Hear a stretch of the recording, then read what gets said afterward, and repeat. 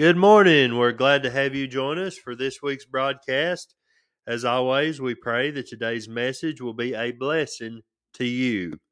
Our scripture this morning is coming from the book of Ruth, beginning in chapter 1, verse 1. The Bible says, "Now it came to pass in the days when the judges ruled that there was a famine in the land.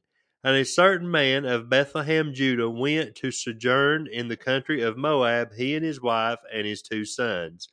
And the name of the man was Elimelech, and the name of his wife Naomi, and the name of the 2 sons Mahlon and Chilion, the Ephrates of Bethlehem, Judah. And they came into the country of Moab and continued there.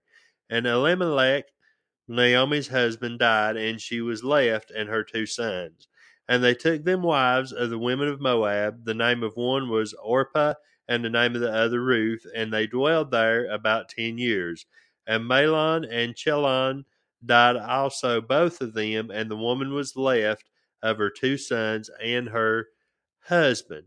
This morning we're going to look at a message I'm calling the Prodigal Daughter. The Prodigal Daughter. And as we look at this passage, we need to realize a lot of times in the Old Testament, the names have a great meaning to them. Elimelech means my God is king. Naomi means pleasant. Bethlehem means house of bread. Judah means house of praise. And Moab is said to be my washpot in Psalms 189. So let's remember this scene. Let's realize as Elimelech was going into the community, people would look at him and they wouldn't call him Elimelech like we do, but they would literally be saying, my God is king. What a testimony that is. My God is king. And his wife was pleasant, or you could say she was a ray of sunshine everywhere she went. Now, her sons, their names both meant that they was weak or sick. So what a testimony they had as they walked around. My God is king. Pleasant, joyful as they walked around, even though they was going through problems and troubles and trials.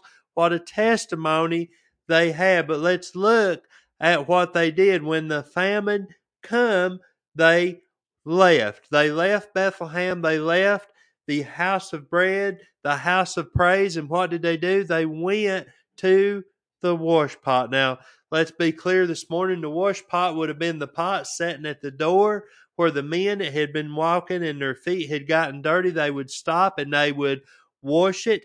They would wash their feet, and it would be very dirty water. Now, I wouldn't take my family and let them wash their hands in the water pot, much less go to live there. But this is exactly what they did. So our first point this morning, we're going to look at the wrong place. The wrong place. There was no prayer recorded in the book of Ruth in this first verse. There's not any place where it says that they prayed and they felt led of God to go and to leave the promised land, the place that God had brought them to and brought them out of Egypt. There's no place where it's recorded that they prayed and they were told to leave. They just decided, you know what? This is what's going to be best for our family. Elimelech decided this is what I need to do for my family. But I want you to see, not only was there no prayer, there was no plan. See, he said they would sojourn there, but they ended up dwelling there. They stayed for over 10 years. I don't believe initially that he intended to stay. He might have told his wife, hey, you know, they've got this new place down there where we can go. We can get some groceries. We can stock up. We can load up on the things we need, and we can come back. But what they do, they got down there and they stayed. Now, let's be clear. Sin will always take you further than you want to go and will always keep you longer than you want to stay. I don't believe they had any business going. God hadn't told them to leave his promised land. He hadn't told him, go down there and I will bless you. But they decided this in themselves, that they were going to go down to Moab, down to the washpot. I want you to see there was no people. They were forbidden. God's people were forbidden to marry outside of God's people. We see this in Deuteronomy 7:3 and Judges 3:6. Now, this doesn't restrict marriages by color or race, but by faith. They were not meant to marry those that were godless, those that were not part of God's people. Let's be clear.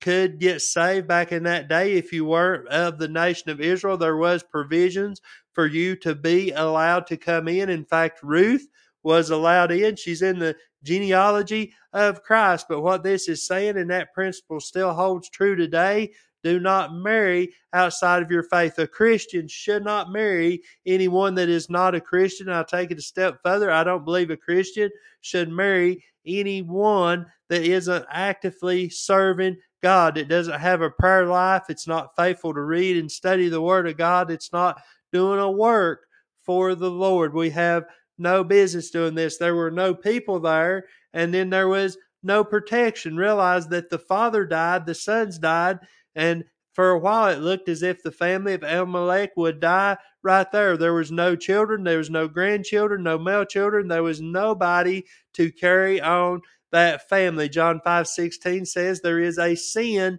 unto death. Let's be sure that God will not let us go forever in sin. Now, I'm glad we serve a gracious God. We look at this passage and it appears as though this all happened in a few days, but the reality of it is it took over 10 years for all this to take place. God is gracious. He will give us a chance to return, but I do believe there is a time when you've run from God for so long that there is a sin unto death. There is a time whenever God's grace will stop and He'll just take you home to be in heaven, to be with glory. If you've been saved, you can't lose your salvation. It's not of works, but I believe He will decide it's just time for you to come home. There was no protection.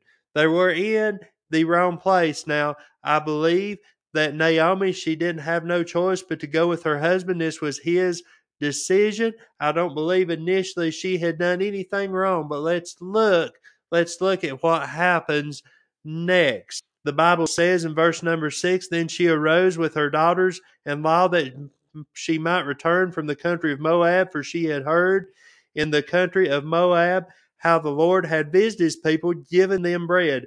Wherefore she went forth out of the place where she was, and her two daughters-in-law with her, and they went on the way to return unto the land of Judah. And Naomi said unto her two daughters-in-law, go return each to her mother's house. The Lord deal kindly with you, as ye have dealt with the dead and with me. Then the Lord grant you that ye may find rest, each of you in the house of her husband. Then she kissed them, and they lifted up their voice and wept. And they said unto her, surely we will return with thee unto thy people. And Naomi said again, my daughters, why will ye go with me?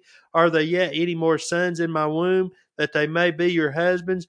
Turn again, my daughters, go to your way, for I am too old to have a husband. If I should say I have hope, if I should have an husband also that night, and should bear sons. We'll stop right there. I want you to see the wrong prayer. She said, the Lord deal kindly with you. In other words, leave me out of it. I can't take you back with me. There's no one there to marry you. I'm not going to have any more sons. She's saying, I can't help you. She was looking at what she could do instead of looking at what God would do. She had, I believe, lost her faith. Now look what she did. She told them to turn, to go back to that place, to go back to their little g gods, to their idols, to go back to where they live. And the first one, Orpah, she did. She went and she turned back. But Ruth, as we know, as we find out later on, she didn't. She insisted on going. We're seeing the wrong person. The wrong person. See, Ruth chose to stay. And 2 Corinthians 7:10, for godly sorrow worketh repentance to salvation. She chose to say, she said, I will stay with God's people. I will be buried. My hope is in Bethlehem. Her mind was made up. She was going. She had already decided she wanted to be with God's people. She said, I'm going to reject my people. I'm going to turn on their ways. I'm going to turn from the little G God. She says in verse number 16, and Ruth said, entreat me not to leave thee or to return from following after thee, for whither thou goest, I will go, and where thou lodgest, I will lodge. Thy people shall be my people, and thy God, my God. Where thou diest, will I die, and there will I be buried. The Lord do so to me, and more also, if aught but death part thee and me. Her mind was made up. She had already made a decision. She had already made a decision. She had already made a commitment that she was going with God's people. And you might be listening today. You might not be saved. You might need to make that commitment too, that you're going to go with God's people, that you're going to trust Him as your Savior. And I pray if that's the case that you do. But I want us to look at what Naomi did. See, by her lack of faith, by her not praying, see, she could have most likely talked Orpah into going with her. She could have talked her into going and said, hey, we could go. God will provide a way. I don't know how. I don't know the way, but God will provide. God will protect us. Why don't you go ahead and come with us? And if she had chosen to do that, perhaps instead of just Ruth being saved, Orpah would have been saved too. But Orpah, when she turns back, that's the last time we ever hear of her in the Word of God. She's left off the pages of history. We don't know what happened to her. We don't know if she got married again. We don't know if she ever become a Christian. It don't look like it. Why? Because Naomi lost her faith. She had the wrong position. Verse number 13, the Bible says, the Lord, she says, the hand of the Lord is gone out against me. See, she wasn't aware of God's blessing. When they come back into Bethlehem, look at what the Bible says in verse number 19. So the two went until they came to Bethlehem, and it came to pass when they were come into Bethlehem that all the city was moved about them, and they said, is this Naomi? And she said unto them, call me not Naomi, call me Mara, for the Almighty hath dealt very bitterly with me. I went out full, and the Lord hath brought me home again empty. Why then call ye me Naomi, seeing the Lord hath testified against me, and the Almighty hath afflicted me? So Naomi returned, and Ruth the Moabitess, her daughter-in-law, with her, which returned out of the country of Moab, and they came to Bethlehem in the beginning of barley harvest. Here this lady, Naomi, started out, her name was pleasant. What does she do? She asked them to name her name from Naomi, which means pleasant, to Mara, which means bitter. She wasn't aware of God's blessing. She didn't stop and realize that she was still alive. For one, God had spared her. God had kept her. She wasn't alone. Ruth was with her. I believe Orpah might have been if she had trusted God. She was still able. She was still able to return to the promised land. She wasn't going by car like we would today. They had to walk back. They had to travel back. It was a great journey, but she was still physically able to go back. She wasn't counting her blessings. What she was doing, she's looking at the circumstances. She was looking at all the things that had happened. And she told them to change her name from pleasant to bitter. I want to ask you today, what will your name be? As you face troubles and trials in life, as you go through problems, what will the world say your name is? Will they say your name is pleasant? Will they say that you're a ray of sunshine, that you're a joy to be around, that you always have strong faith, you're always encouraging people? Or will you let them say that you're bitter? You have that choice today. I encourage you to be a light, to be a testimony, to keep your faith in the Lord. Encourage others and lead others to Him. I pray this message has been a blessing. If you don't have a home church, we'd love to invite you to join us at Riverside Baptist Church, 871 Riverside Drive, Asheville, North Carolina. God bless.